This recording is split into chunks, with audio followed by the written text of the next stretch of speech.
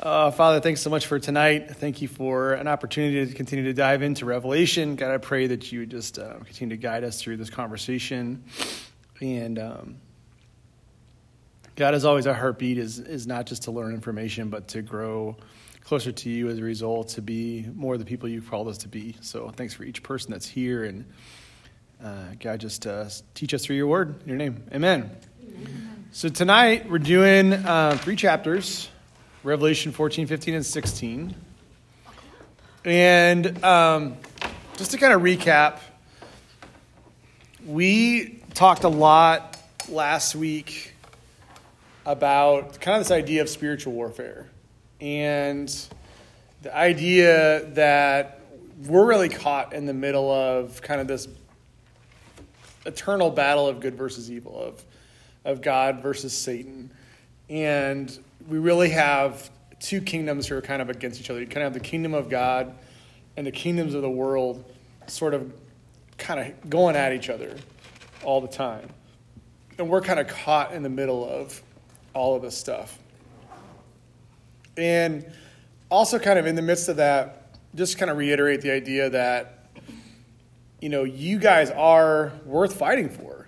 I mean, essentially you've got, you know, spiritual forces battling for you. And so I just say that because I think sometimes we think of like, well, what's our significance or what gives us value? Well, you're obviously valuable enough to have like,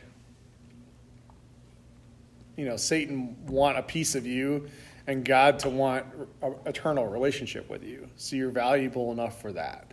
So just to say that, and so pretty much from here on out, for the rest of the book, we're dealing with the culmination of things. Especially 14 through 19 and 20, we're really kind of getting a 3-dimensional view of this idea of the day of the Lord, where the day of the Lord is an idea that you see a lot in the Old Testament.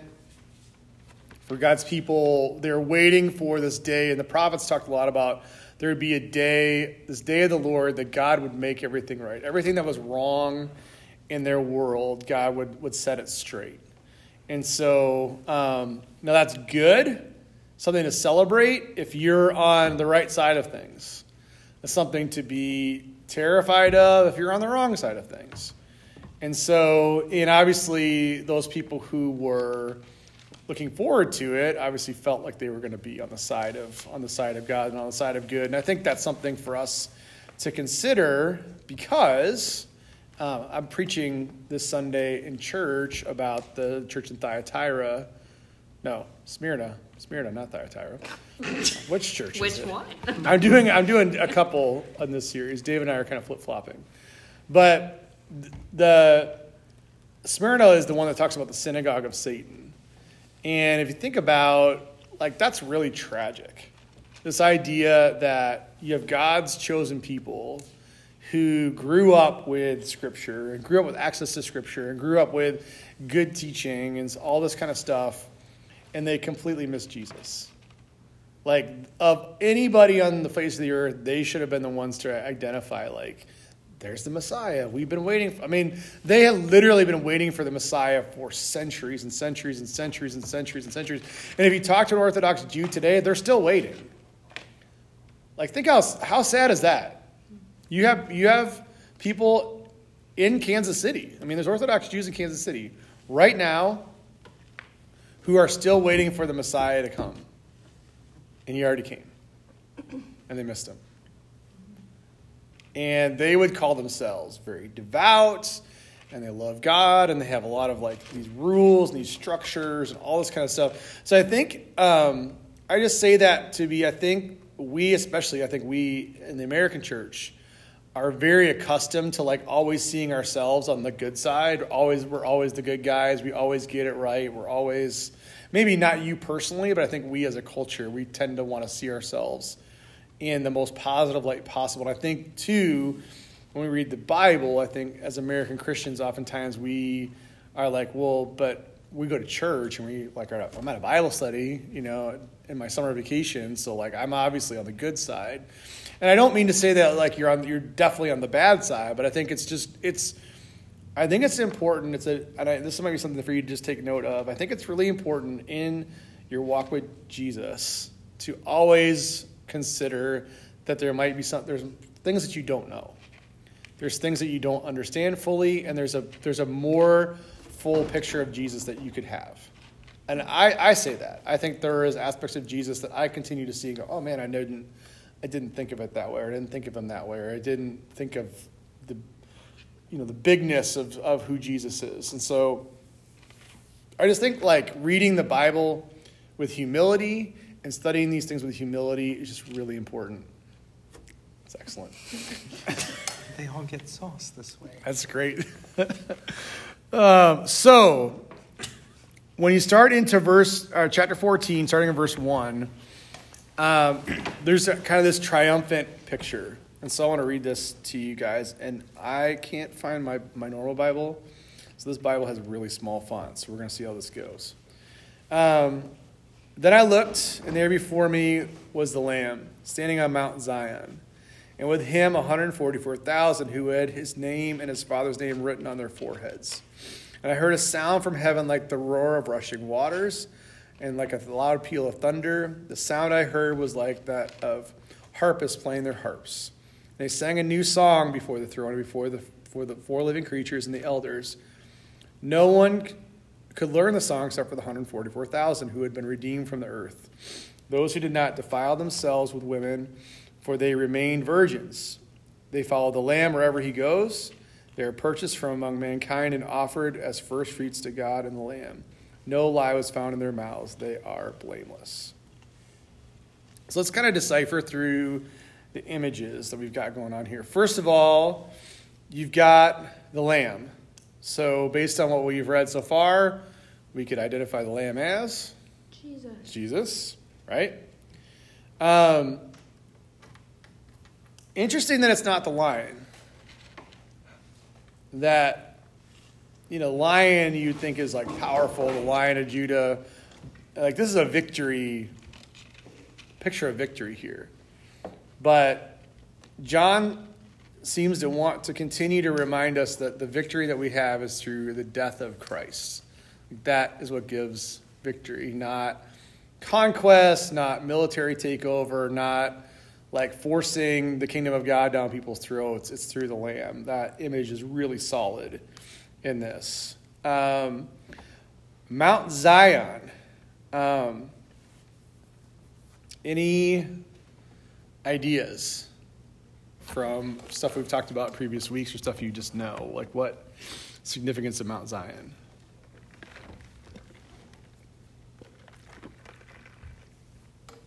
Anyone? Was Mount Zion where Abraham got the tent, or no? Nope. No, That was Sinai, wasn't it? I don't remember. Or I've heard I think he got the Mount tent. Zion before. but, Yeah. like, That's not where Jesus was crucified, was it? no. Kind of. So Mount Zion is kind of like, it's an actual mountain where Jerusalem is. But theologically, Mount Zion, it's like Jerusalem for an Israelite is like the headquarters of God on earth. Jerusalem is like, and that's where like the temple was built and Ten Commandments or the Ark of the Covenant was originally and all that kind of stuff. Which is why in 586, when Babylon comes, again Babylon, the reason why Babylon, the name Babylon is used, Babylon is the one that comes and destroys Jerusalem. So 586, Babylon rolls up and tears the whole thing down, including the temple. And the temple is like, for a Jewish person, the temple is where heaven and earth meet. Like that is the meeting point. And so it's why you have Jeremiah, and it's why you have the Book of Lamentations, and that would be an interesting study actually to kind of go through what's Jeremiah's voice trying to say in these days before he knows that Jerusalem is like his days are numbered, and he's trying to tell anybody who will listen to them, and they just don't listen to them. It's very tragic. So, so Mount Zion is kind of like a restored kingdom of God. It's the temple of God. It's the mount of God. It's in when it's a lamb standing on Mount Zion. It's like this is like the image that John's trying to give us is that Jesus is victorious. He's won. Like he's standing there in victory. And obviously in this scene it's a victory over Rome and the Roman oppression, but it's really for us, for believers, it's victory over whatever kind of the world throws at us. It's kind of like any of those regimes, which there's been regimes all throughout history that have persecuted Christians or made life hard for Christians. It's kind of that whole thing. So you got this victory posture with Jesus, and then got the 144,000 shows up again. And we've kind of talked about this over and over, but 144,000 is that number. Kind of talked about what number is equal. Almost infinity, like. Yeah, so it's designed to represent kind of the totality of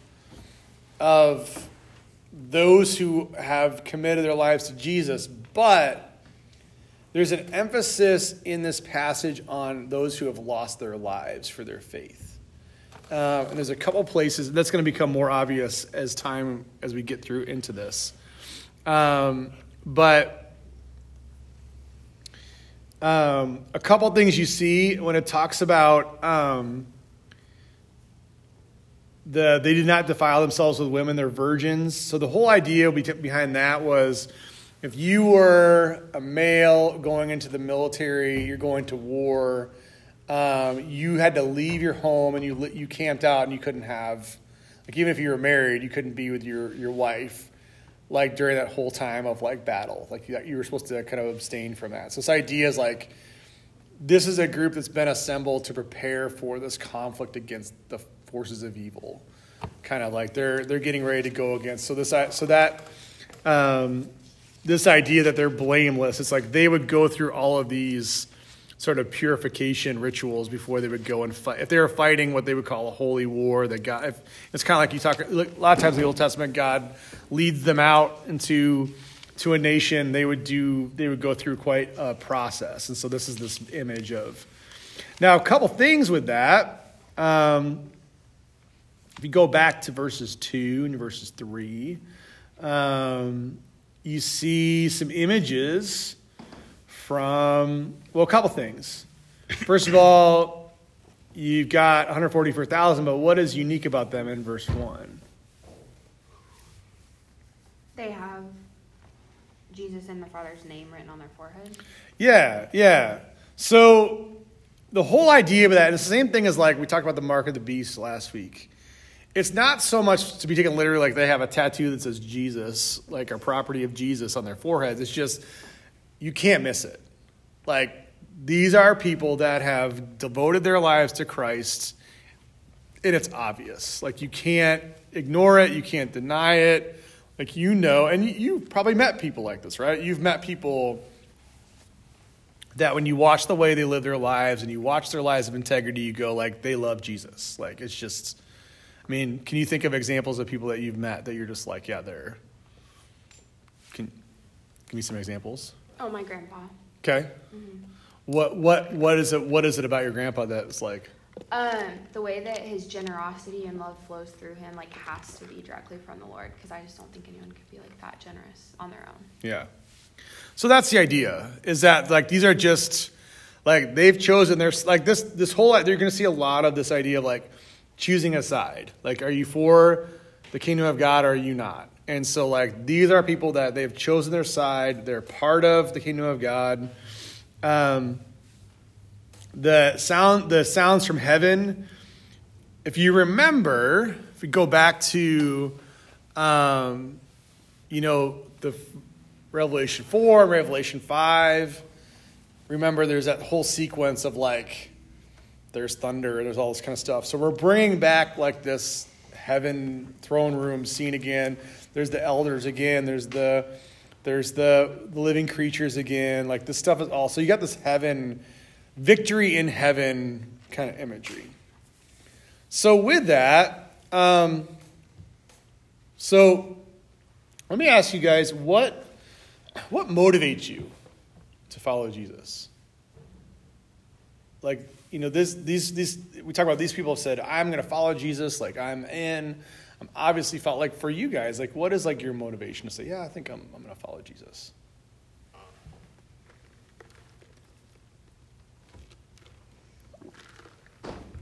I'm not asking it rhetorically. I'm actually interested to know. Like, I mean, I just feel like it gives you something to live for. Like, you know that it's not just like the 80 years on earth and then you're done. Like, the eternal reward that you have for having a relationship with him is far greater than anything earthly. okay, cool. What motivates you? I really wrestled with this in high school because I wasn't sure if I was just a Christian because like it made me a good person or because I thought my morals lined up with Christianity. But like I wouldn't have those morals had God not placed my moral compass. I had to do like this whole soul searching thing. Whatever, different story. But I think that that motivation comes from the fact that like I'm just so in awe of what his sacrifice was for us that I want to devote my life to. I'll never be able to repay him, but like say that was worth it. Like, thank you for doing that. I want to commit my life to you. Anybody else? I think like just like looking around at the world, there's no way that I could just be like, oh, it's just here just because. And so I think just knowing like every sunrise and sunset, especially like for me, nature is like a big like connection to God, and I'm just like, why wouldn't I worship this God that creates this every day for us? Like it's for us. So that's awesome. Yeah. So I was in a Bible study. I was leading a young adult Bible study years ago, not at this church, years ago. And I asked a question. It was like a Sunday school class, I think. And I said, what if you could do whatever you want, and there would be no consequences, and you could still go to heaven? Would you do that? And there's a girl that was like, yeah, that sounds great. Yeah, I would totally do that. Like, why wouldn't you do that? And it's not a surprise that she's not currently following Jesus. You know, as soon as like her parents didn't drag her to church or force her to go to youth group or force her to go to Sunday school, she stopped because it was never something that was like, I want to follow Jesus. It was like, well, I guess I don't want to go to hell. And so I will, but let's be real though. I would say many Christians have at least gone through a phase in their lives where they do very much minimum requirement Christianity because it's like fire insurance. It's like, well, I don't really want to end up on the wrong side of this thing, so I will just do like the bare minimum. It's kind of like the same conversation of like dating and like, you know, like the purity talks. It's like the conversation like, well, what's the farthest I can go without it being wrong? It's like, well, if you're asking that question, you're probably already wrong before you even take a step. Like, that's not, you have no desire to like follow God. You just want to do what you want to do and not get in trouble. You know, and I think it's very different. That idea is very different than what's happening in this first few verses. I mean, you just have people that are like, I am lining myself up with Jesus. I want to be a part of this. And that's the whole idea of having the thing on your forehead. This is not like, well, I guess if I have to, I'll do, it's like, you think about like a group assignment that you did in like high school or whatever, where it's like, you all have to do a part, and you always had that one person, and you might have been that person in your study group that was like, what do I have to do to get like a grade on this, to not fail, and then like somebody else has to do like the rest of the work so that the rest of you don't almost fail, kind of a thing. I feel like college is a huge temptation to do like the bare minimum of our faith to get by. So this is huge because this is a really powerful image, right? You've got Jesus and all the people, and they're on Mount Zion, and they're in this place of authority, and it's being written to a very limited church, right? Like, it's not 144,000. That's like numberless. Like, you can't count them, and they're not in positions of power. They're not in positions of authority. They're very much beaten down. They're very much, and we kind of talked about, I was talking to Haley and Reagan about this earlier. Really, the question of Revelation is it worth it? Like, is following Jesus worth it? Because as they looked outside, their doors and in their lives, following Jesus made their lives incredibly difficult.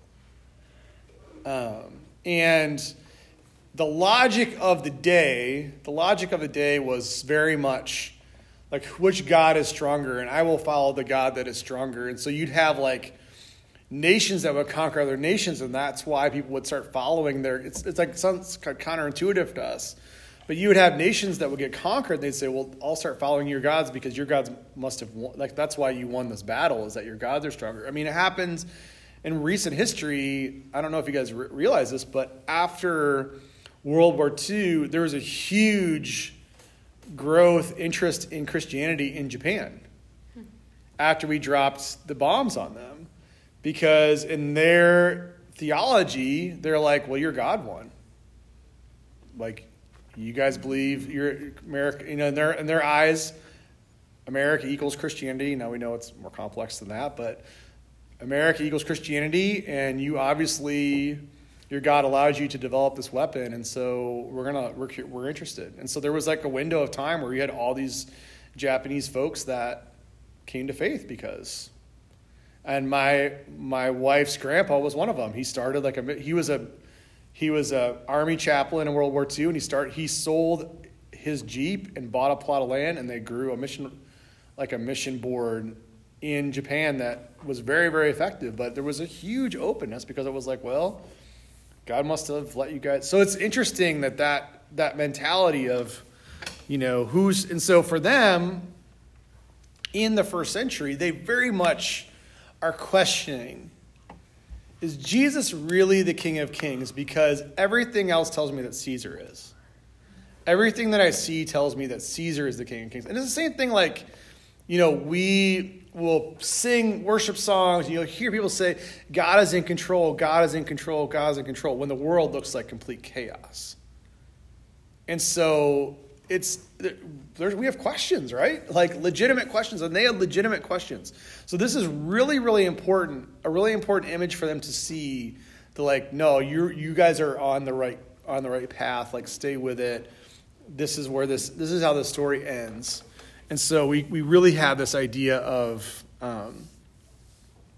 kind of this what seems like an underdog faith that's going to be victorious. So we continue on, and we're in verse 6 now. I saw another angel flying in midair,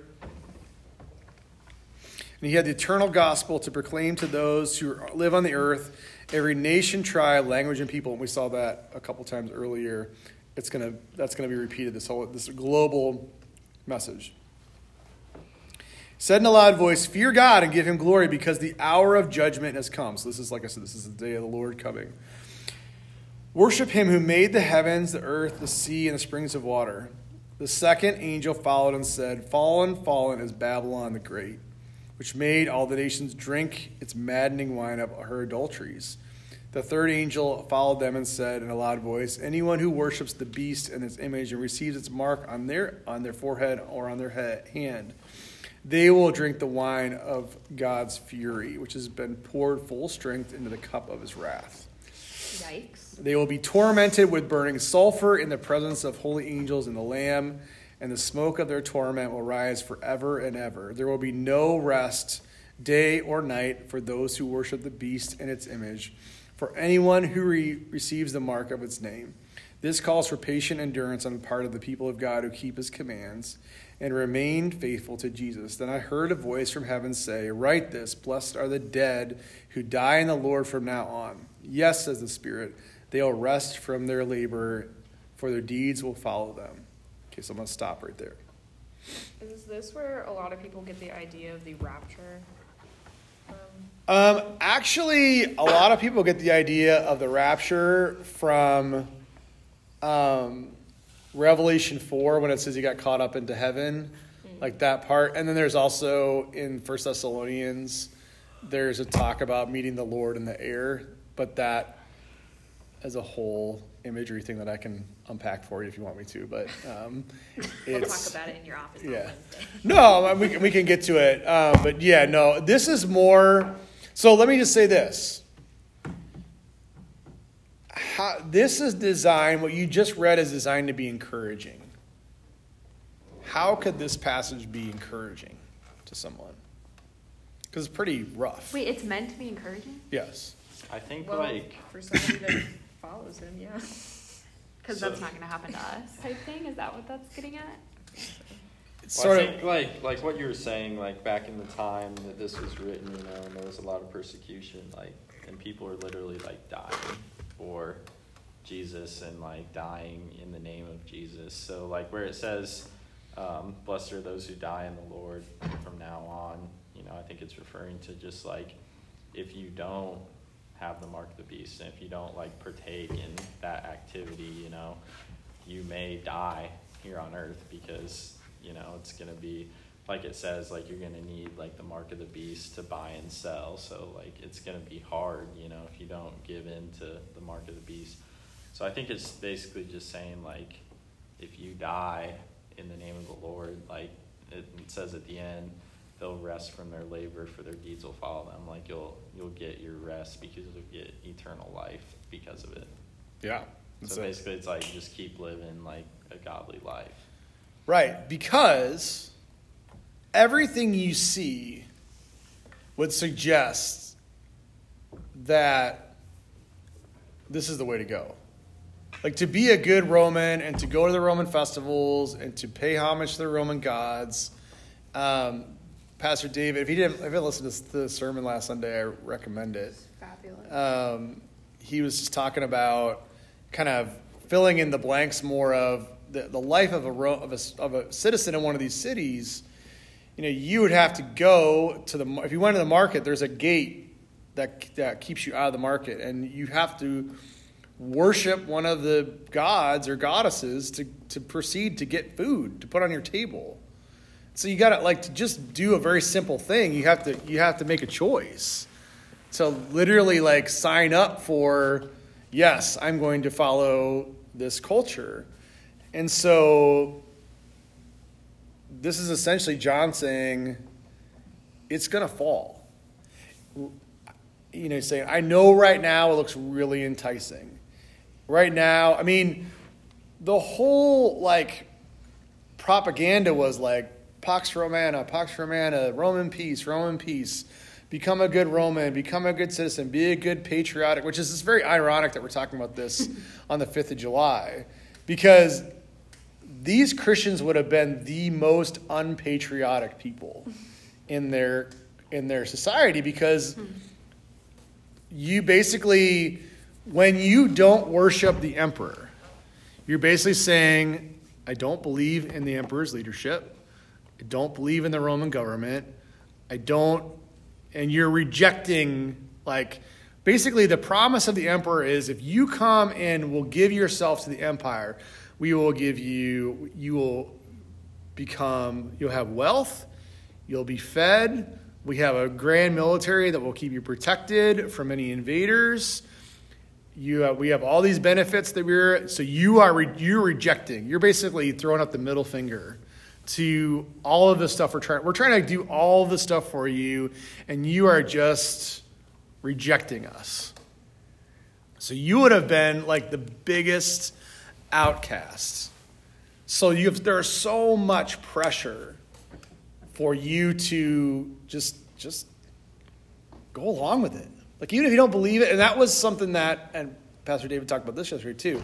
That was the temptation, was like, the gods aren't real. Just go and like throw some coins in the jar, or burn some incense. Like, who cares? Like, it's not real. But what you're saying to the people around you is, I believe in this. I'm giving homage. I give authority to that. And so even if you don't believe in your heart, everybody else, it's, we talk about it, but this is where this idea comes from, of like living out your faith. Because you might not mean it, but people are watching you, right? I mean, people are always watching you, how you live your life. And, if you say you're a Christ follower and you are, like you were talking about, Reagan, a while back when you worked at Chick-fil-A, that there was a local pastor that was like one of the biggest jerks, and it's like, people know that, right? Mm-hmm. Like, you see, like, your opinion of that person is not great, because I've gone to some of his services and heard his sermons, and then he treated me like I was an idiot.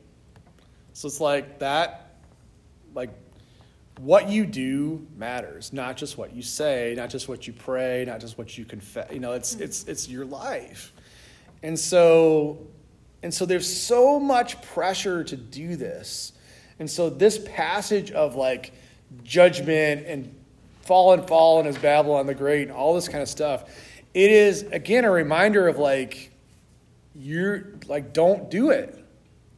Don't get sucked into this, doing this stuff, because this is how it ends. It ends in tragedy, so don't do it.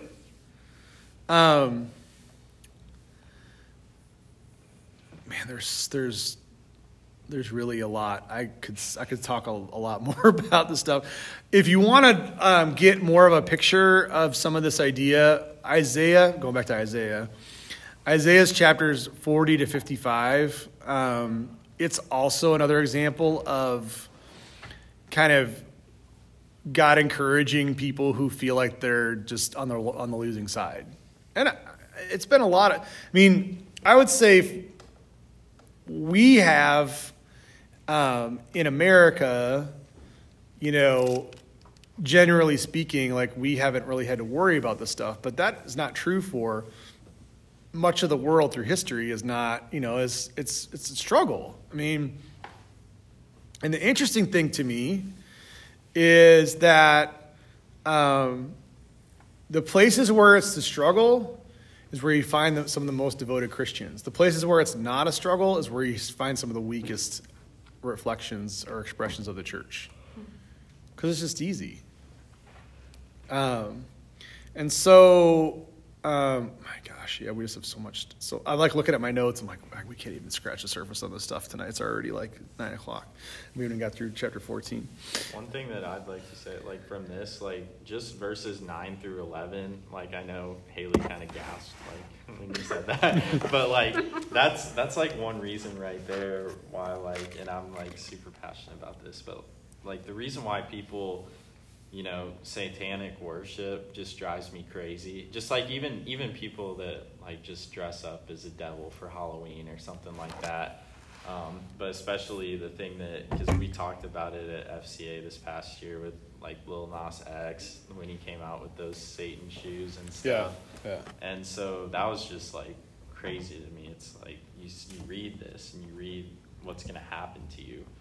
And then there's people that are aware of this and have the knowledge and understanding, and they still lift up Satan at, like, I don't know, whether it's a joke or whether it's just, like you said, it's easier because, we have the freedom to choose. And so people that choose that, it's very disturbing to know, this is what's going to happen to you, and you still choose to follow that. Well, and this is where we wrestle, I think, a lot in the way our culture is set up today.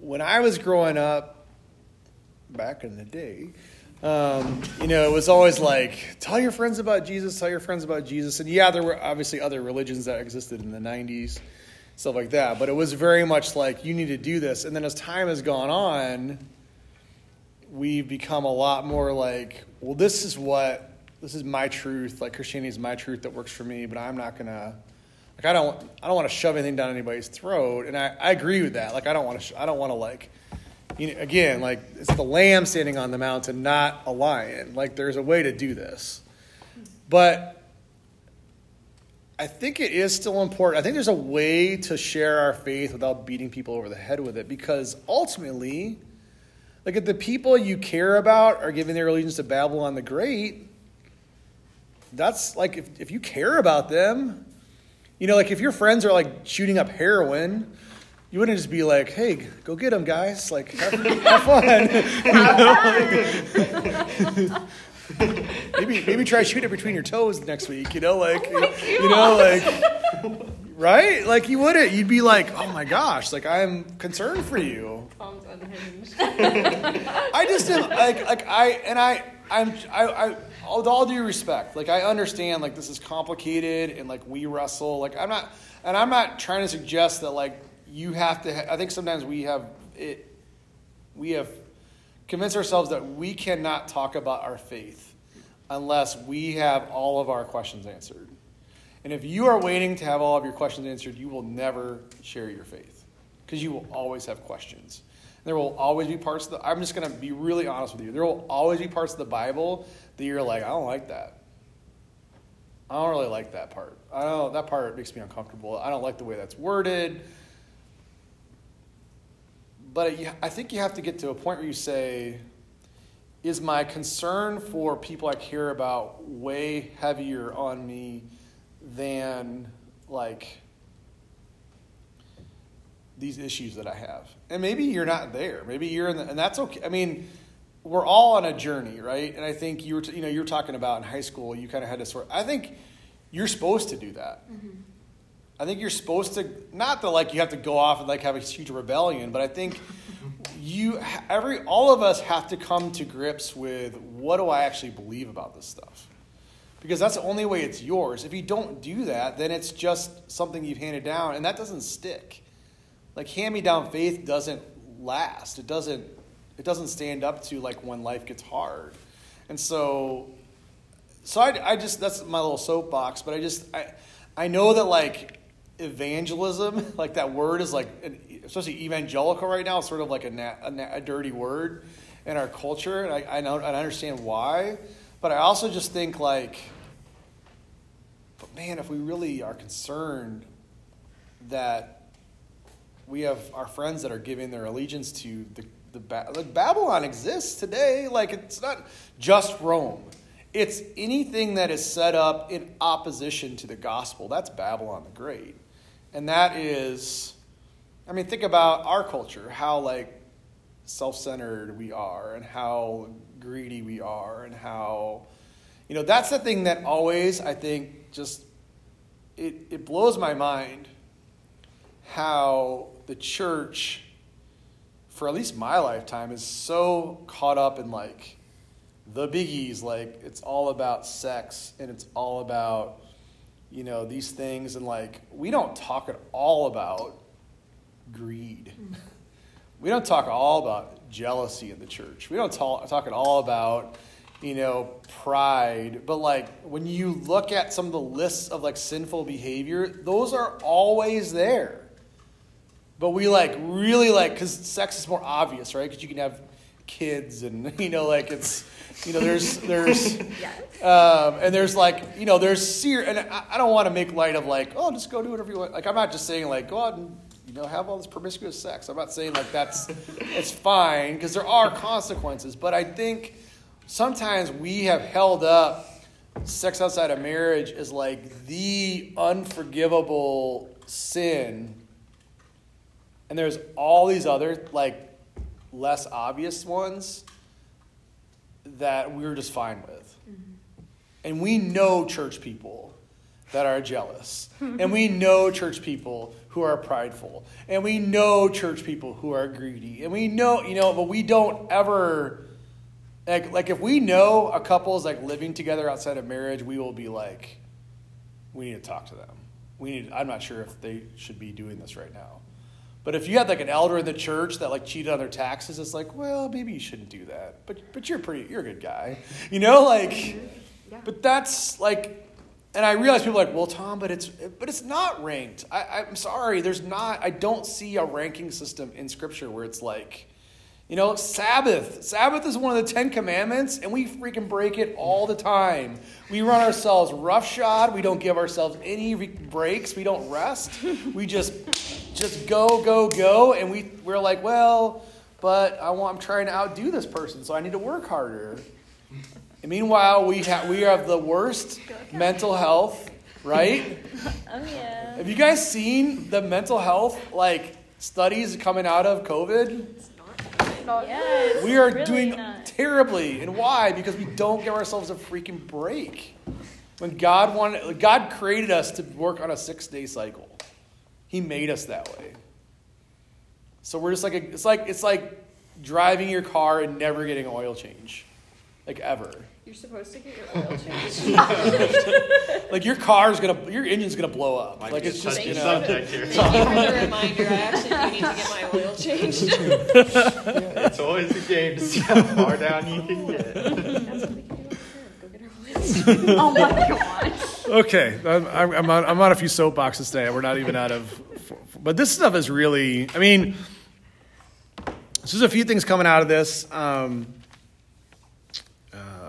am I at? Well, and even when we're talking about from, 6 through 9-ish, or 11, I feel like when we're talking about putting our faith in other things, I see it a lot too of sometimes people putting their faith in governments or their faith in countries, and I feel like Christian nationalism has become a big thing It's lately. huge. Yeah. And it just really scares me because it's almost like you're associated, Christians are people that do that stuff now, I feel like is the reputation we're getting in America. And Well, I don't know, I think we're putting our faith in the wrong thing because people are always going to disappoint. People are they're not Jesus. And so we have to be really, really careful. Well, Brian Zond he's a pastor up in St. Joe of a pretty substantial church. And somebody, I forget who it was in the government was like, there have only been 2 nations that God chose and blessed, Israel and America. Oh, gosh. And he responded back and said, America is a lot more like biblical Babylon than biblical Israel. And I retweeted that and got some heat for it. But the point is, we aren't, just the only singular, yes, there are some great ideals, life, liberty and justice for all. I think I tweeted that yesterday. That's great. That's biblical. Liberty and justice for all is biblical. So there are good, Judeo-Christian concepts that are, but it doesn't mean that God has held his hand over the United States of America and everybody else can go to hell. That's not it. Right. So that's a whole other soapbox. Yeah, I'm not it going. is. I'm not. But It is 9:15. yeah. Fortunately, 15 is a really short chapter. So. So let me give you just a couple scriptures to write down because we're not going to be able to get into the nuances of all of it. But 1 Corinthians 15, verses 3 through 8, really gets into kind of this idea of the death and the resurrection and just, 1 Corinthians chapter 15, verses 3 through 8. You can ask again, that's fine. She looks at me and I look at Carter. It's like telephone. I hate those kids in class. I'm sorry. And then the whole idea of this is big. I know this we just take this for granted, but the idea of the universal lordship of Christ, that God is the God over all, is a very foreign idea to a lot, not just in the ancient world, but today. I mean, a lot of if you grow up in parts of India, you're probably going to be Hindu because that's just baked into your culture, and gods are regional. And so talk about there being one God that is global, overall, that's a big statement. And that you get that a lot of the language for that in Romans chapter 1, verses 3 through 5. So I'm going to just throw that out there. And then from the book of Isaiah, which again, I know Isaiah's long, but there's a lot of really good stuff in there. 3 things. 3 emphasis that that that Isaiah has that I want to point out. One is that God reigns. Second is that God is coming back. And that God is rescuing us. So God reigns, God is coming back, and God is rescuing us. And you see a lot of that language in Isaiah chapter 52. So if you want to go do a little background reading. I have a question, Tom. Uh-huh. And this is not related, but last week, did you say Isaiah 4 was Jesus' first lesson that he taught was on Isaiah 4? You said something about that. Yeah. When he was it's a Luke 4. He reads from Isaiah. I was gonna say I don't think it's Isaiah 4 because I went back and I read it because I was like, It's Isaiah. It was very obscure. I think it's like Isaiah 41. Okay, that makes more sense. It's Luke chapter 4. Yeah, okay. Because I swear you said Isaiah 4, and I went and I read it. I probably afterwards, missed. and I probably was like, missed. That's not. It was something strange. I probably. I read it and I was like, I probably this is about misspoke. a woman.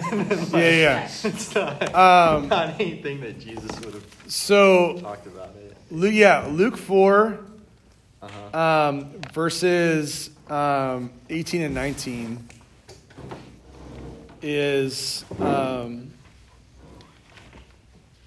and that is from Isaiah 61. Okay. Yeah. Yeah, that makes more sense. So, and the crazy thing about that part is, so, and obviously this is just God's like working out his plan.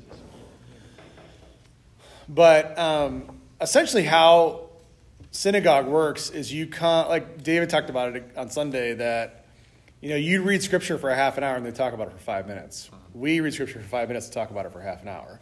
Like we flip the order. But in a Jewish synagogue, they read a lot of scripture. And so, and it was like, it would just be like, that was the scripture of the day. It was kind of, they had like a reading plan called like a lectionary thing. And so Jesus was just handed the scroll. And that just happened to be the reading on like his, when he read the scroll, and it was talking about him. Yeah. So it's kind of talks crazy about, how like, it all, anointing. Yeah. like this is like what's happening. This is what, so it's like, and what's controversial. So like if you were like reading the scroll, like you would be handed the scroll and you would read it and you would say like, this is the word of the Lord or whatever. He reads it, folds it up and says, and the scripture has been fulfilled in your hearing. Like basically saying like, I just fulfilled the scripture. It's like, imagine if you like read the scripture before the sermon and said like, I just fulfilled the scripture. Yeah. Have a good day. Like how Get out. like how it like you could just imagine what people would be like. Yeah. What? How dare he? And that's, I mean, they try to kill him. They try to throw him off a cliff right after that. Who is this again? Jesus. Oh, Jesus. Sorry, I thought you were talking about. I'm sorry. I thought you were talking about someone else. My boy JC. I thought you were like how earlier we were talking about Paul and how he just like brought a man back to life and then continued on with the sermon. Yeah. I thought you were talking about something like that. No. So this is. I'm an idiot. And how the Christmas. And then What an idiot. Jeremiah 50 is one other passage.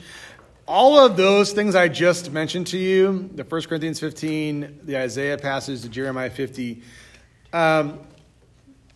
earlier on in verse 7, it talks about the eternal gospel. Like, that is the gospel. Like, a lot of times we distill the gospel down to, like, Jesus died on the cross and forgives for our sins. Like, the gospel is that there's sin in the world. God has come to make everything new. He sends Jesus, and the king is taking care of this problem. So the good news for them is that this injustice that they're experiencing is going to end. It's not going to be forever. Which again, they don't have that perspective. Many, if not all of the people who originally heard this, did not ever experience freedom from the Roman Empire. Well, none of them did. None of them experienced freedom from the Roman Empire. It was going very strong, throughout their entire life. The first, 100 to 200 AD, the Roman Empire was doing pretty good. So, this was all faith. for them. That, okay, I'm going to trust you, John and Jesus, because my life is really hard. So that's why it says, verse 12, this calls for patient endurance on the part of people of God who keep his commands and remain faithful. He's just like, you just got to be patient. And I think that's, again, important for us to remember because there is a lot in our lives with Jesus where we just have to be patient. And it kind of sucks. I mean, if we're being honest, like, there's stuff that we want to see happen. We want to see, we have dreams that we have, and it's not on our timetable, and it's really hard. And that's where the faith part comes in. Like, just to trust that God is doing something, and I can't necessarily see it right now. And so yeah, it's judgment, but that's why this is hopeful, because it is really designed ultimately for the believer to say, like, just hang in there because this is worth it. Okay, we're gonna move a little faster. We might only get through 2. No, we're doing all we got to do. Wow. We're gonna do it. So starting in verse 14 of 20. So I looked, and there before me was a white cloud, and seated on the cloud was one like the Son of Man, with a crown of gold on his head and a sharp sickle in his hand. Then another angel came out of the temple and called out in a loud voice to him who was sitting on the cloud, "Take your sickle and reap, because the time to reap has come, for the harvest of the earth is ripe." So he who was seated on the cloud swung his sickle over the earth, and the earth was harvested. Another angel came out of the temple in heaven, and he had a sharp sickle. Still another angel who had charge of the, let's say fire. I guess it's going to work today. Came out, it's small print, came from the altar and called him in a loud voice to him who had the sharp sickle. "Take your sharp sickle and gather the clusters of grapes from the earth's vine, because the grapes are ripe." The angel swung his sickle on the earth, gathered the grapes, threw them into the great winepress of God's wrath. They were trampled in the winepress outside the city, and blood flowed out of the press, rising as high as the horse's bridle for a distance of 1,600 stadia, which 1,600 stadia is about 184 miles. It's a lot of blood.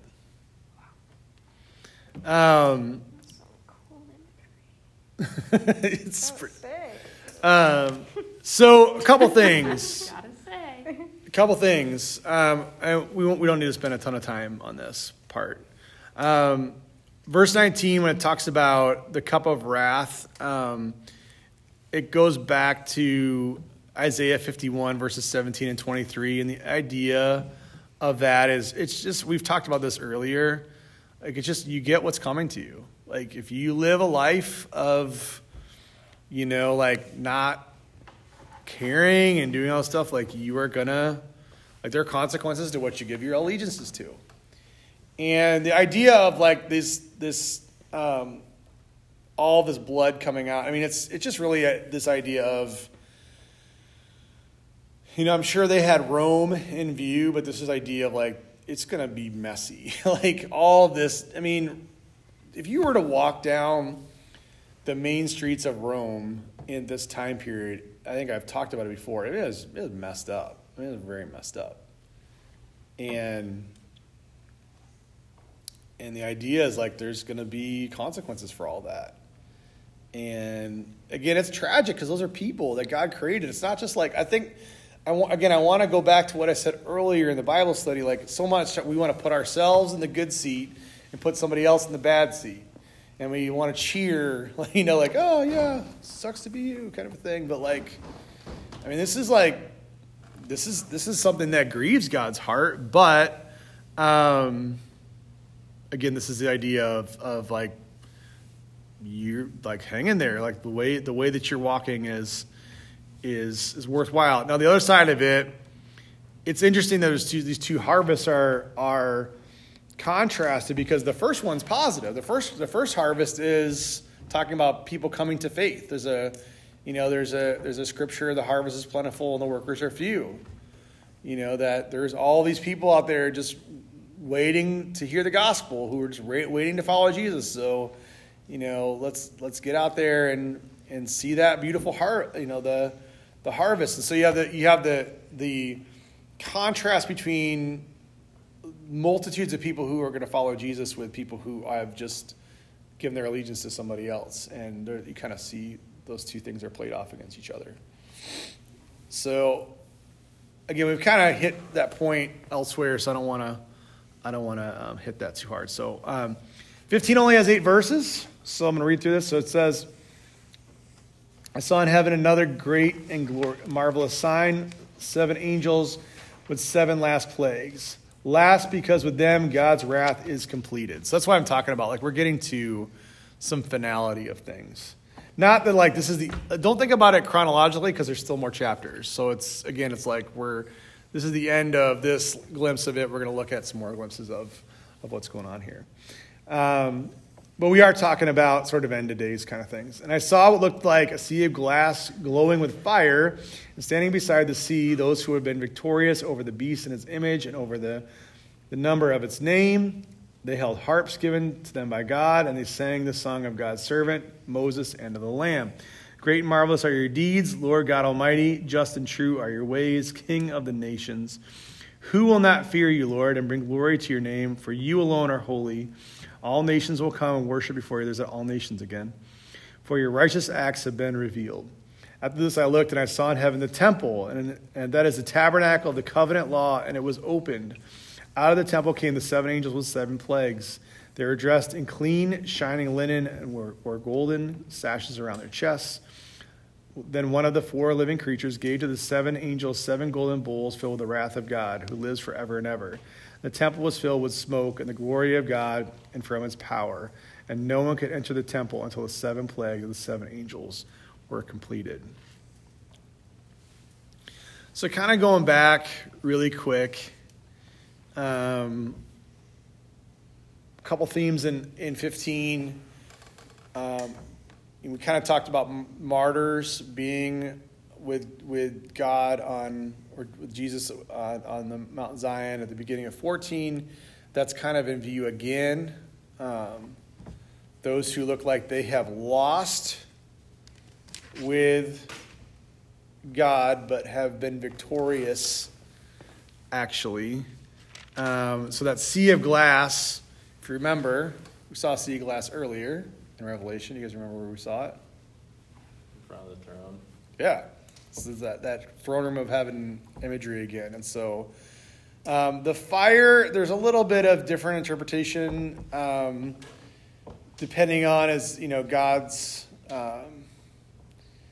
whether it's God's kind of judgment getting ready to come from that place or just God's passion. I don't want to, because there's differences of perspective. I don't want to read too much into it. But the song they sing, in 3 and 4 is really similar to the song that Moses and Miriam sang after they crossed the Red Sea. So again, we've been talking about this idea of Moses and the Exodus, and Jesus has a new Exodus. So Moses leads the Israelites out of the bondage, out of slavery. Jesus leads us out of slavery to sin. There's parallels going on here, and so there's some images. When they came on the other side of the shore, after they had escaped the Egyptians and the Red Sea, they sing the song, and a lot of these concepts are very similar. So that's intentional. If you notice, even that's why it says they held harps given to by God and sang the song of God's servant Moses, of the Lamb. So they're tying Moses and Jesus together because they're a similar type. You see that a lot in the Bible of there's this type of person, a type of image. It rhymes. It kind of all rhymes together. So, all right. Now we get into 16. How are we doing? 9:27. We're all right. Then I heard a loud voice from the temple saying to the 7 angels, "Go pour out the 7 bowls of God's wrath on the earth." The first angel went and poured out the bowl on the land, and ugly, festering sores broke out on the people who had the mark of the beast and worshipped its image. The second angel poured out its bowl on the sea, and it turned into blood like that of a dead person, and every living thing in the sea died. The third angel poured out his bowl on the rivers and the springs of water, and they became blood. Then I heard the angel in charge of the water say, "You are just in these judgments, O Holy One, you who are and who were, for they have shed the blood of your holy people and your prophets, and you have given them blood to drink as they deserve." And I heard the altar respond, "Yes, Lord God Almighty, true and just are your judgments." The fourth angel poured out his bowl on the sun, and the sun was allowed to scorch people with fire. They were seared by the intense heat, and they cursed the name of God who had control over these plagues. But they refused to repent and glorify him. So I'm going to stop there for a second. Okay. Pause. So that was violent. And Yes. here's the thing that I struggle with. Yeah. When we talk about, like, a lot of the time I like to stop at God is love, and I don't get to the God is just part of it. And it's because I think I have a hard time wrapping my head around it. But, like, even though these people continue to not give their allegiance to God, God still loves them, right? So then, this doesn't seem loving. Okay. To, like, hurt them. Okay. This seems very violent. Okay. But I know that he loves them. But, like, I don't know. So, a couple things. This is a good conversation. Okay. Because that's what I have in my notes. We should have a conversation about wrath. How do we feel about God's justice and grace? What happens when there's not one without? What happens when there's one without the other? That was my next topic of discussion. So, thank you. So, first of all, we talked earlier when there was judgments, and it said a third of the land or a third of the sea. There's no more thirds. This is it. Okay. This is it. This is the end. Well, we were already at just 22 or 11% after the thirds previously. Yeah. So we're like this is like total judgment. This is total like, and this is the idea. You hit on it, Haley. That like you get chances, but eventually time runs out. Right. And does his love run out then at that point? So, well, what do you guys think? Your love never fails, it never never runs out on me. I don't think so necessarily. Like, obviously, like, I don't think that God's love ends. I think it's more of like, well, there's a couple of different ways that you can look at it, and these might be totally wrong, so feel free if you have anything. But first of all, like, I think some of it's like God's, like, one idea is that God's kind of like a parent. He's like, I love my children, but you need to do the right thing. So I'm gonna, I love my children, I'm not gonna let this go unnoticed. It's obviously it's the end. So he's like, you've got to change and you've got to repent. And another thing is, he's really jealous, and he's jealous. Like the first commandment is like, you shall have no other gods before me. And so I think there's a lot of people here that have other things on their agenda than God right now, and they're cursing God. So God's like, okay, if that's the way that you're gonna be, then I'm gonna be like that right back. That's it. So those are two of my theories, but yeah, I think it's more towards the first one. I think he's still loving, but he's also like, I've given you chances. You haven't done anything about it, so this is it. Well, let me ask this, because this is a hot topic right now. What is justice?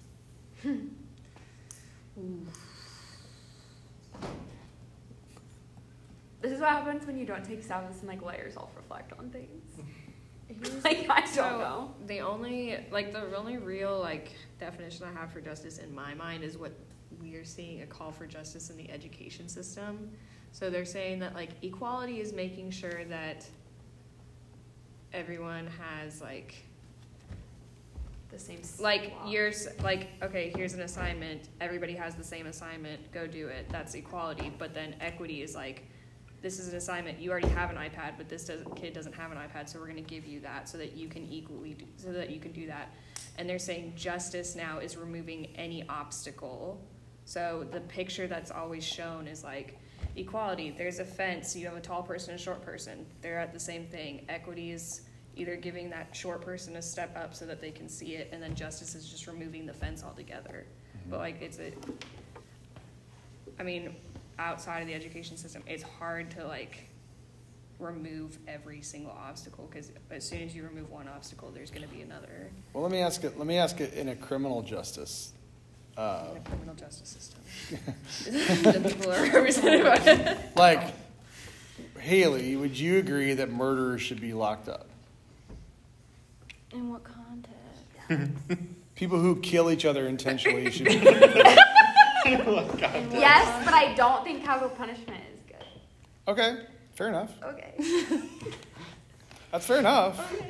So God's But then a there's proponent of capital punishment. Well, because like my mind instantly is the things that we're seeing where like this person murdered somebody, but it was self-defense. So then do they need to be punished because they committed murder, or do we are we lenient because like this other person was trying to kill them? What if you could judge a situation with 100% certainty that you knew the judgment was right? We can't, so. He can't. Seems like a moot question. He can't. That's really the issue. The gray area is with like capital punishment and all that kind of stuff. Because I agree with you. I don't agree with capital punishment either, because 1 in 10 people who are accused of a capital crime are later found to be innocent. So we're killing innocent. 10% of people that are killed by lethal injection or whatever are innocent people. So we have an imperfect system where it's like, obviously there are certain people like who have been responsible for murders that actually did them. We know, we've found, we've got, they literally were caught with blood on their hands. But we have so many other situations where there's questions and it's a matter of like good investigative work. That's not in play in this situation. Like God just knows. Because God knows everything. So God is the only one who can perfectly judge. So then I start to Your wonder, heart. like, when do my chances run out? Because I mess up every single day. When you die. Uh-huh. Or when Jesus comes back. Whichever comes first. Right, But but I mean, like, so this is great. This is sorry, great. I hope I don't sound dumb. No, this is really good because We all have these We're all questions. things. Okay, good. no, because this goes back to what we were singing about tonight at Worship Wagon and what I was talking about in my message. Yeah. That you and I are hopeless. Jenica, you're hopeless. I'm sorry. You're hopeless. You haven't called her out all night, and then That's what you start with? I don't ever give Jenica a hard time, so I just Tom spreads. Way to Yes. just It's mostly over here, and then also Jenica. I just wanted you to feel included. You're like, we're hopeless. And I look up and you're staring right at me. I'm like, oh. We are hopeless. just Jenica, you are hopeless. You specifically. I feel like Jenica appears to have it all together, and so it's like, yeah. Anyway. I'm digging myself into a bigger hole. Yep. Yeah, you better. No, but so without Christ, humanity is hopeless. Correct. Correct? Absolutely. And so we can have that name of the Father written on our foreheads because we have given our allegiance to Jesus. Even though we misstep every day. Because we still believe in the Lord at the end of the day. Ephesians. Okay. We're going to take a minute. We say, Papa, forgive us. Ephesians. So repentance. Papa, please. Papa. Ephesians chapter 2, Okay. verses 8 and 9. And whoever can find it first, please read.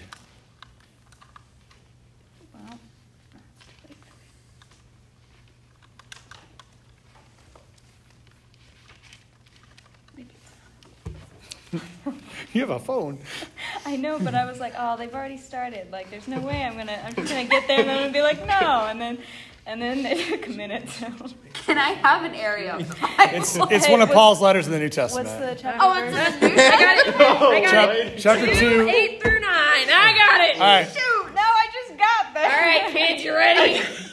Right. Ephesians chapter 2. Yeah, okay. Yeah, I do have Ephesians. Ephesians chapter 2, 8 through 9 says, "For it is by grace you have been saved through faith, and this is not from yourselves. It is the gift of God, not by works, so that no one can boast." Can you read one more? That's verse 10 too. "For we are God's handiwork, created in Christ Jesus to do good works, which God prepared in advance for us to do." So what did that just say? That we're saved by his grace alone, and his grace covers all. Like, we can never do anything to earn it. What? Wow.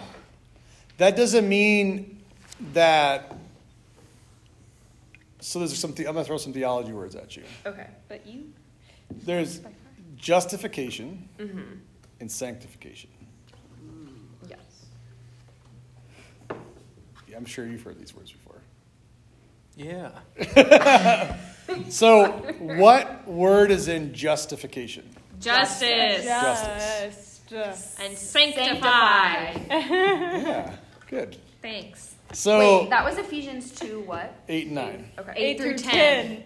Yeah, 10, it's good to keep 10. It's good to keep 10 in there, actually. That's a good one. I would say, Haley, maybe especially since you seem the most troubled by this judgment passage. No, No, it's troubling. no. This is like when you read this and are troubled, you should read Ephesians 2, 8 through 10. Okay. Because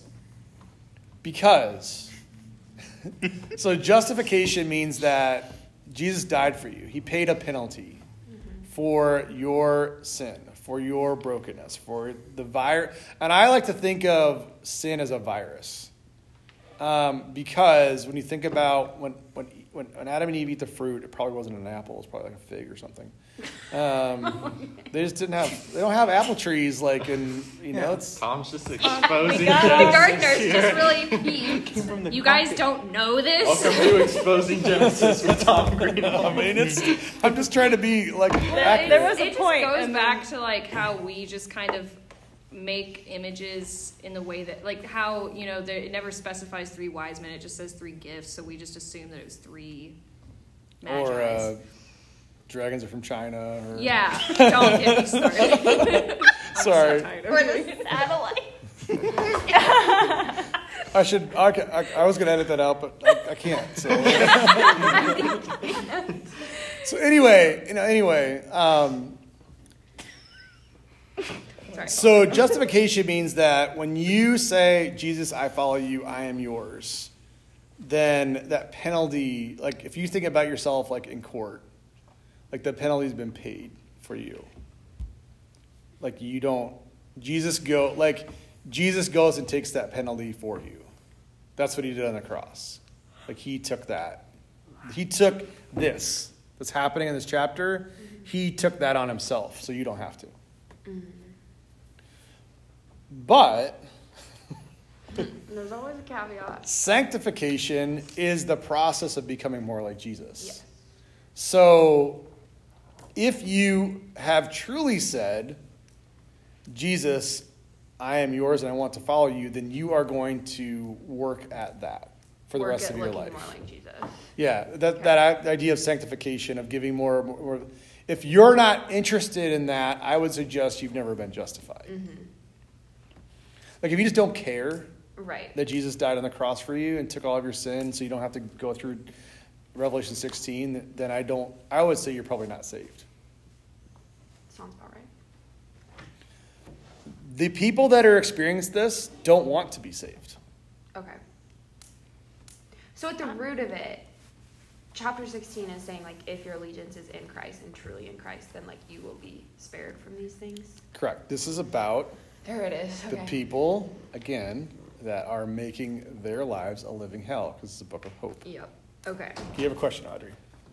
Well, I just want to say, to be fair, I mean, they've already made their choice before all this happened, right? But the part where it's like, they were seared by the intense heat and they cursed the name of God who had control over these plagues, but they refused to repent and glorify him. That verse bothers me because it's like, well, yeah. But I would say, like, this is like the final. Like, they've had so I know that many. they've already like made those choices, but then when it puts that in the passage, it's kind of like, well, no shit. Yeah, but they just have had Like, so. I'm kind of so bothered by it. Yeah. No, I think that's. Now we're gonna get this. Now we have to. There's a box that says. There's a box that says explicit content. I might have to check the box this week. Revelation that's explicit. I might get more hits though. So thanks for making a single curse puts explicit badge on it. All right. I'm probably I'm not fine going. with I'm that. probably not going to. We'll see if I get banned. But I think like again. Talking about people being scorched by fire. And Right. No, I get it. I get it. It's redundant. It's is what you're saying. it's very rough. But you got to remember, the heart of God is, we've already had in previous chapters these things that happen that are designed for people to go like, oh, I think I'm on the wrong track. Let me switch gears. This is after many, many, many chances where God's like, okay, but I finally... I mean, it's like the Old Testament. Again, we talk about Old Testament God, and a lot of times we talk about the Old Testament God versus the New Testament God. But the Old Testament God was really, really patient. Like, the Amalekites are awful people. They sacrifice their children to the fire god, and they kill off elderly people, and they rape and pillage everyone. And there's a moment where the Israelites are going to go through, and God says, nope, not yet. Because the sins of the Amalekites have not reached their full measure. They have not gotten to the point of no return yet. So you got, and he gives them another 400 years. Like, we talk about, like, probably one of the greatest examples in our recent history of something that's like this wicked is Nazi Germany, right? Like, there's very few wars where we can go like, yeah, we needed to stop that, right? Like, a lot more of our conflicts today are like controversial and like, is it about oil? Is it about, but that one, it's like, they killed 6 million Jews. That was not good. We probably should stop that, like that's, and I realize there's a whole, longer than we can talk about like our wars just and all that kind of stuff. But the whole idea, that's a whole nother, it is. I mean, it's a whole other ethical conversation that we could get into. But that's probably, if there is any example of like a clean cut, like this needed to be stopped, it's Nazi Germany. So the question is, would it have been justice to just be like, well, it's pretty bad, but, I want to give them another chance. I'll give them some more chances. And let them just bulldoze their way through Europe and bulldoze their way through. And I don't know that there's like an easy answer, right? Because it's like Adolf Hitler was a wicked person, but he was a person. Mm-hmm. Saddam Hussein is a wicked person, but he's a person. Osama bin Laden, go down the line. But they're still people. They're still created in the image of God. Adolf Hitler was a man created in the image of God, believe it or not. Hard to believe. He was not irredeemable from the start. He got to the point where he wasn't going to ever choose to turn back. It's kind of like Pharaoh. And this always bothered me. So I'm with you, Audrey, on this. Like the story of Egypt where it says God hardens Pharaoh's heart. It's like, what the heck, God? Like, like Pharaoh, help a brother out. Like, maybe he's got a soft heart. Then he'll let the soften his heart. And I just have to believe, knowing the character of God, that in his deep knowledge of who Pharaoh is, that he was never going to make that choice. I don't believe there's going to be anyone who wants to follow Jesus. So, Haley, I'm going to assume something, that you want to follow Jesus. That's your heart's desire. Yes. If it is your heart's desire to follow Jesus, I do not believe he's going to be like, well, but you cheated on that one exam sophomore year of college, or whatever. Like, Yeah. Okay. or you gossip about that girl in your sorority. Like, that's not. I truly believe, like, if your heart's desire is to have that name on your forehead, that God honors that. That's not to say, like, your works Right. make you. I want to make that very clear. Right. Spotify. It still is the grace that saves, but I think we have to respond to that grace. Mm-hmm. Question. Yeah. Do you think God in the Old Testament was so patient because Jesus hadn't come yet, and he understands that we're tangible people, so it's like hard to. I certainly think that's part. Plus, you don't have that tangible. Yeah, no, I think that's certainly part of it. Also, guys, the ancient world was brutal. Like, I mean, you have Spartans that, like... The Aztecs. Yeah, the Aztecs. I mean, if you know anything about Sparta, I mean, the Spartans would take any child with any sort of a defect and just throw them off a cliff. Try again. Like, that's just... I mean, life was very cheap. Like, the whole idea of, like, sanctity of human life, that was what, like, God's people were about, was so countercultural. That each individual life has value and that each person is created in the image of God equally. That just is not a value of the ancient world. It just isn't. Was it the Amalekites you mentioned? Give them 400 years or 40? Was it Yeah, 40 or 400. 400. So, like, first warning is coming sometime. I'm sorry. Is coming, like, in, like, 1621. That's, like, first warning. Just to give you some perspective. BC or AD? AD. 2021 minus 400. Elementary school teacher.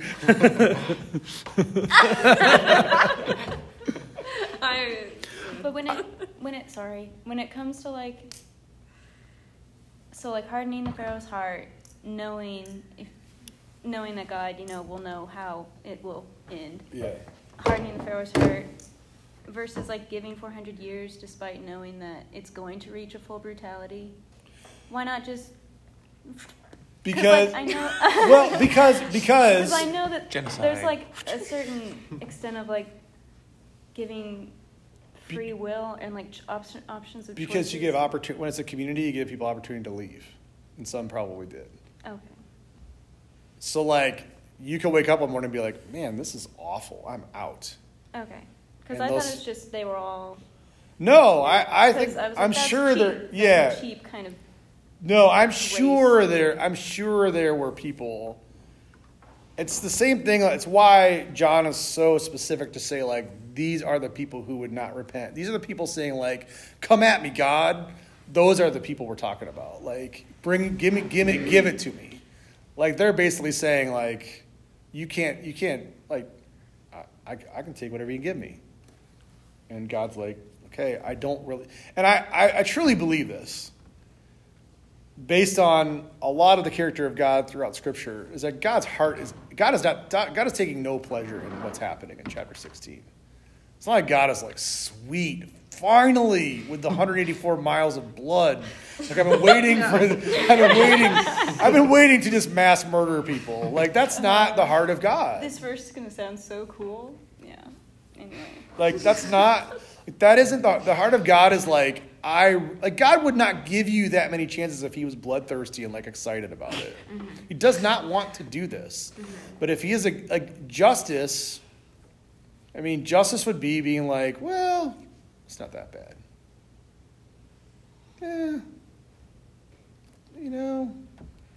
Like the axe murderer who's like, but they had a bad day at work.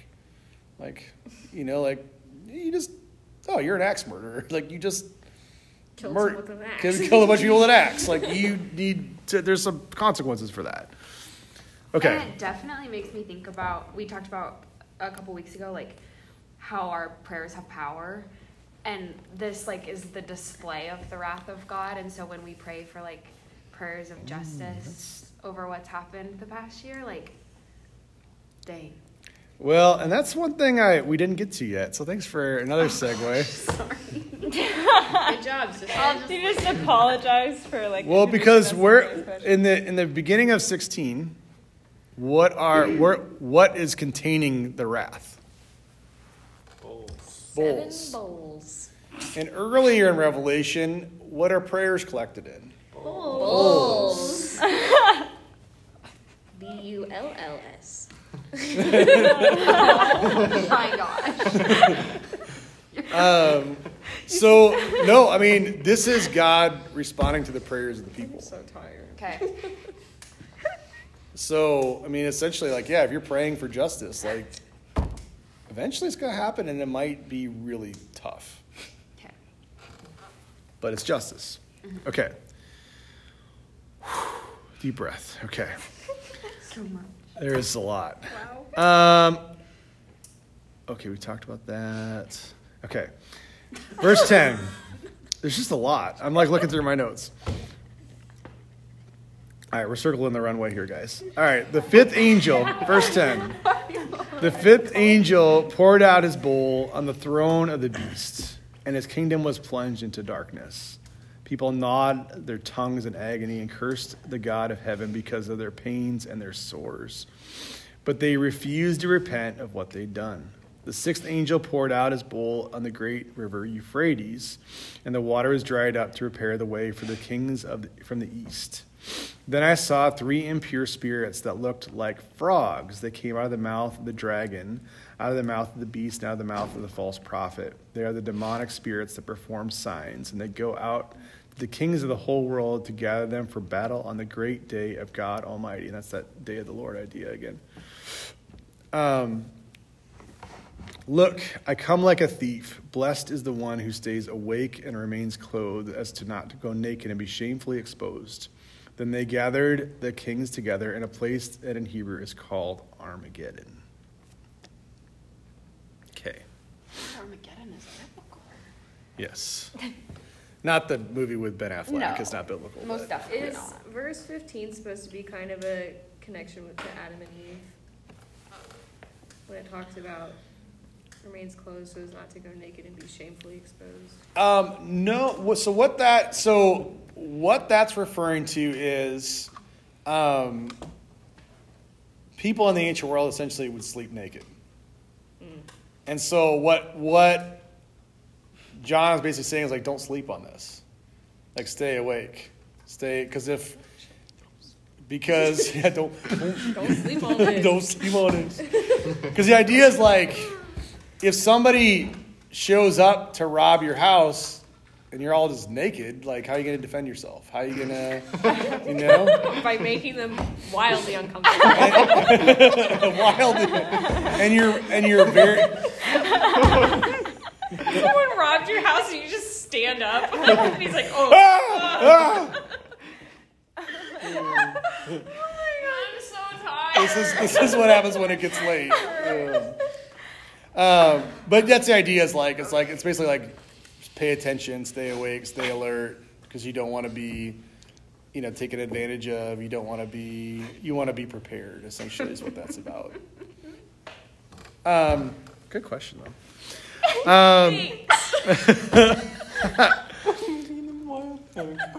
All right, a couple things, and then we're almost done. I promise. Okay.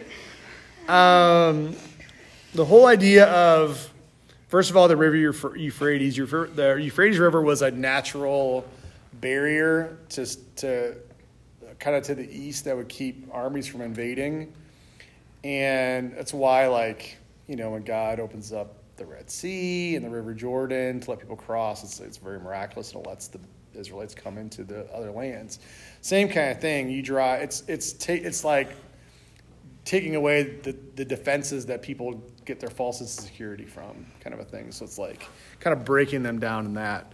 The whole idea of leaders being deceived. Oh, by the way, before I say that, there's been a lot of really unfortunate interpretations of, and its water was dried up to prepare the way for the kings from the east.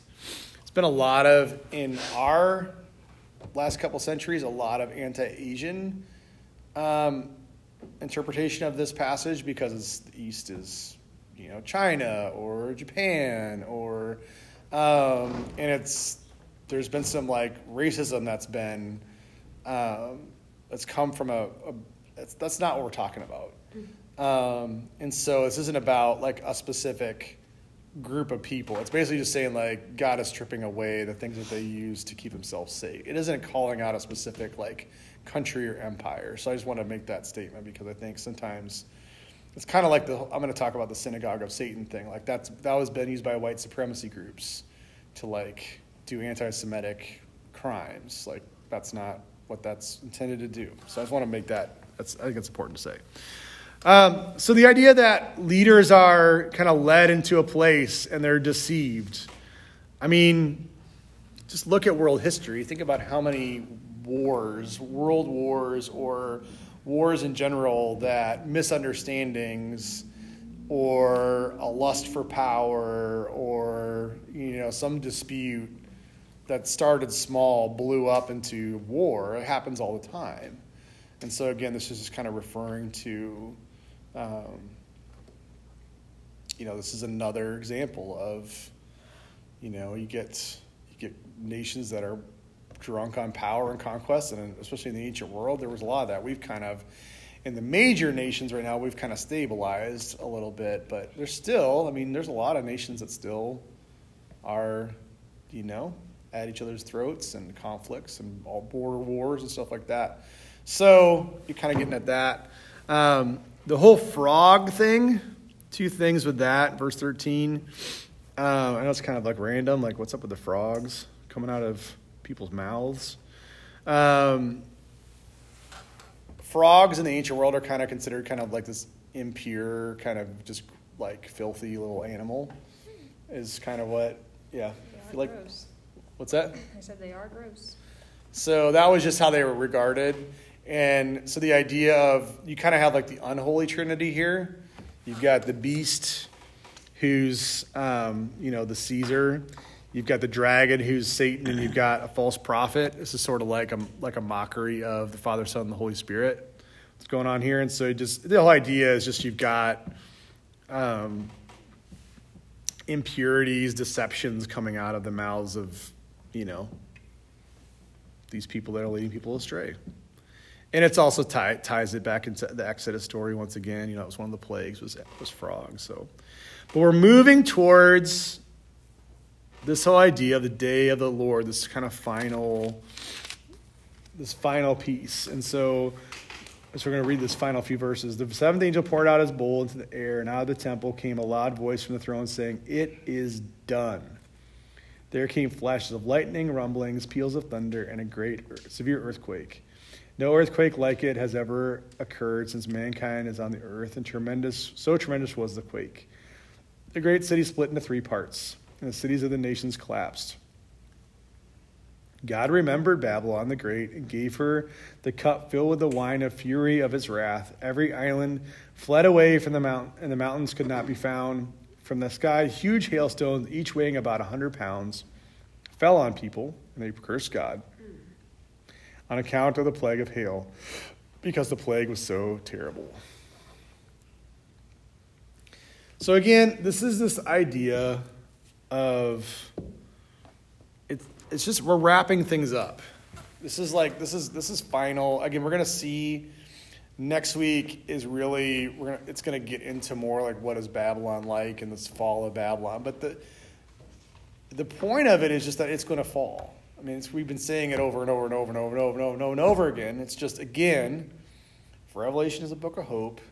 It's this idea that like this isn't going to last forever. And we know that Rome doesn't last forever, right? And that's one thing I think sometimes we get a little bit deluded by, because America has been pretty strong in the world stage for quite a while now, and we have, and it's like, all right, well, we're like this eternal kingdom, but there's never been a global, power that has stayed at the top forever.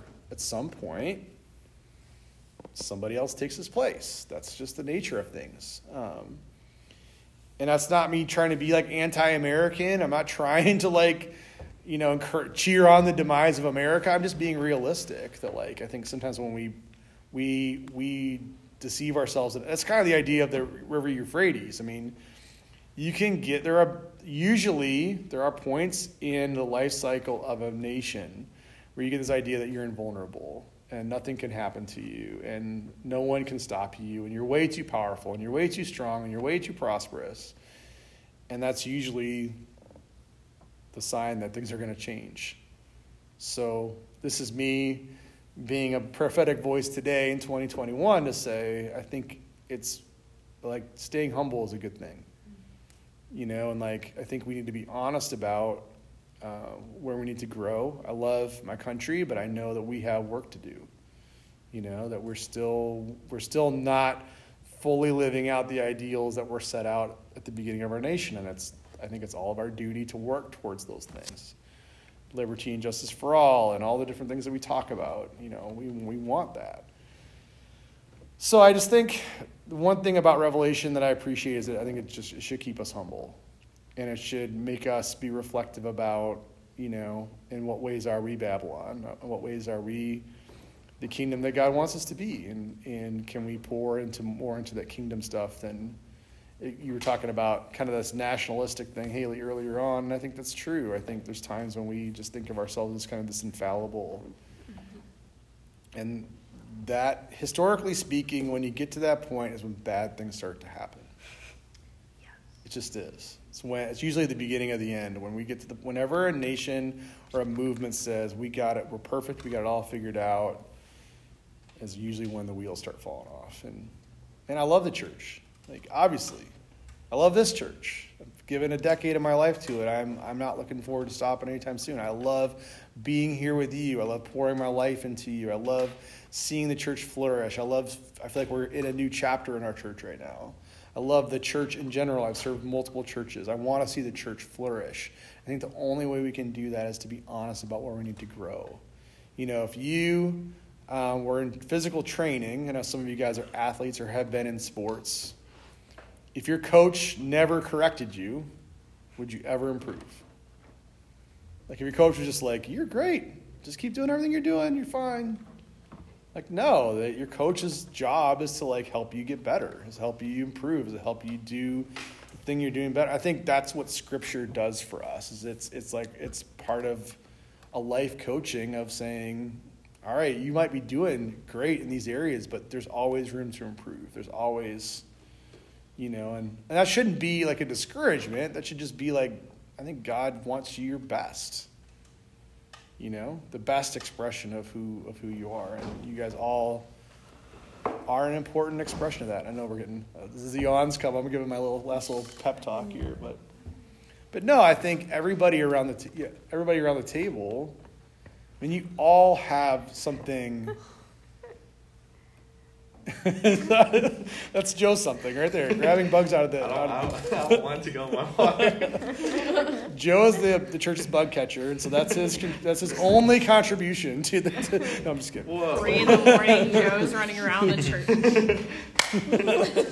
No, but I think each one of you, each one of us, each has something important that only you can bring. There's not another one of you. You're it. And we need you. So that's it for this time around.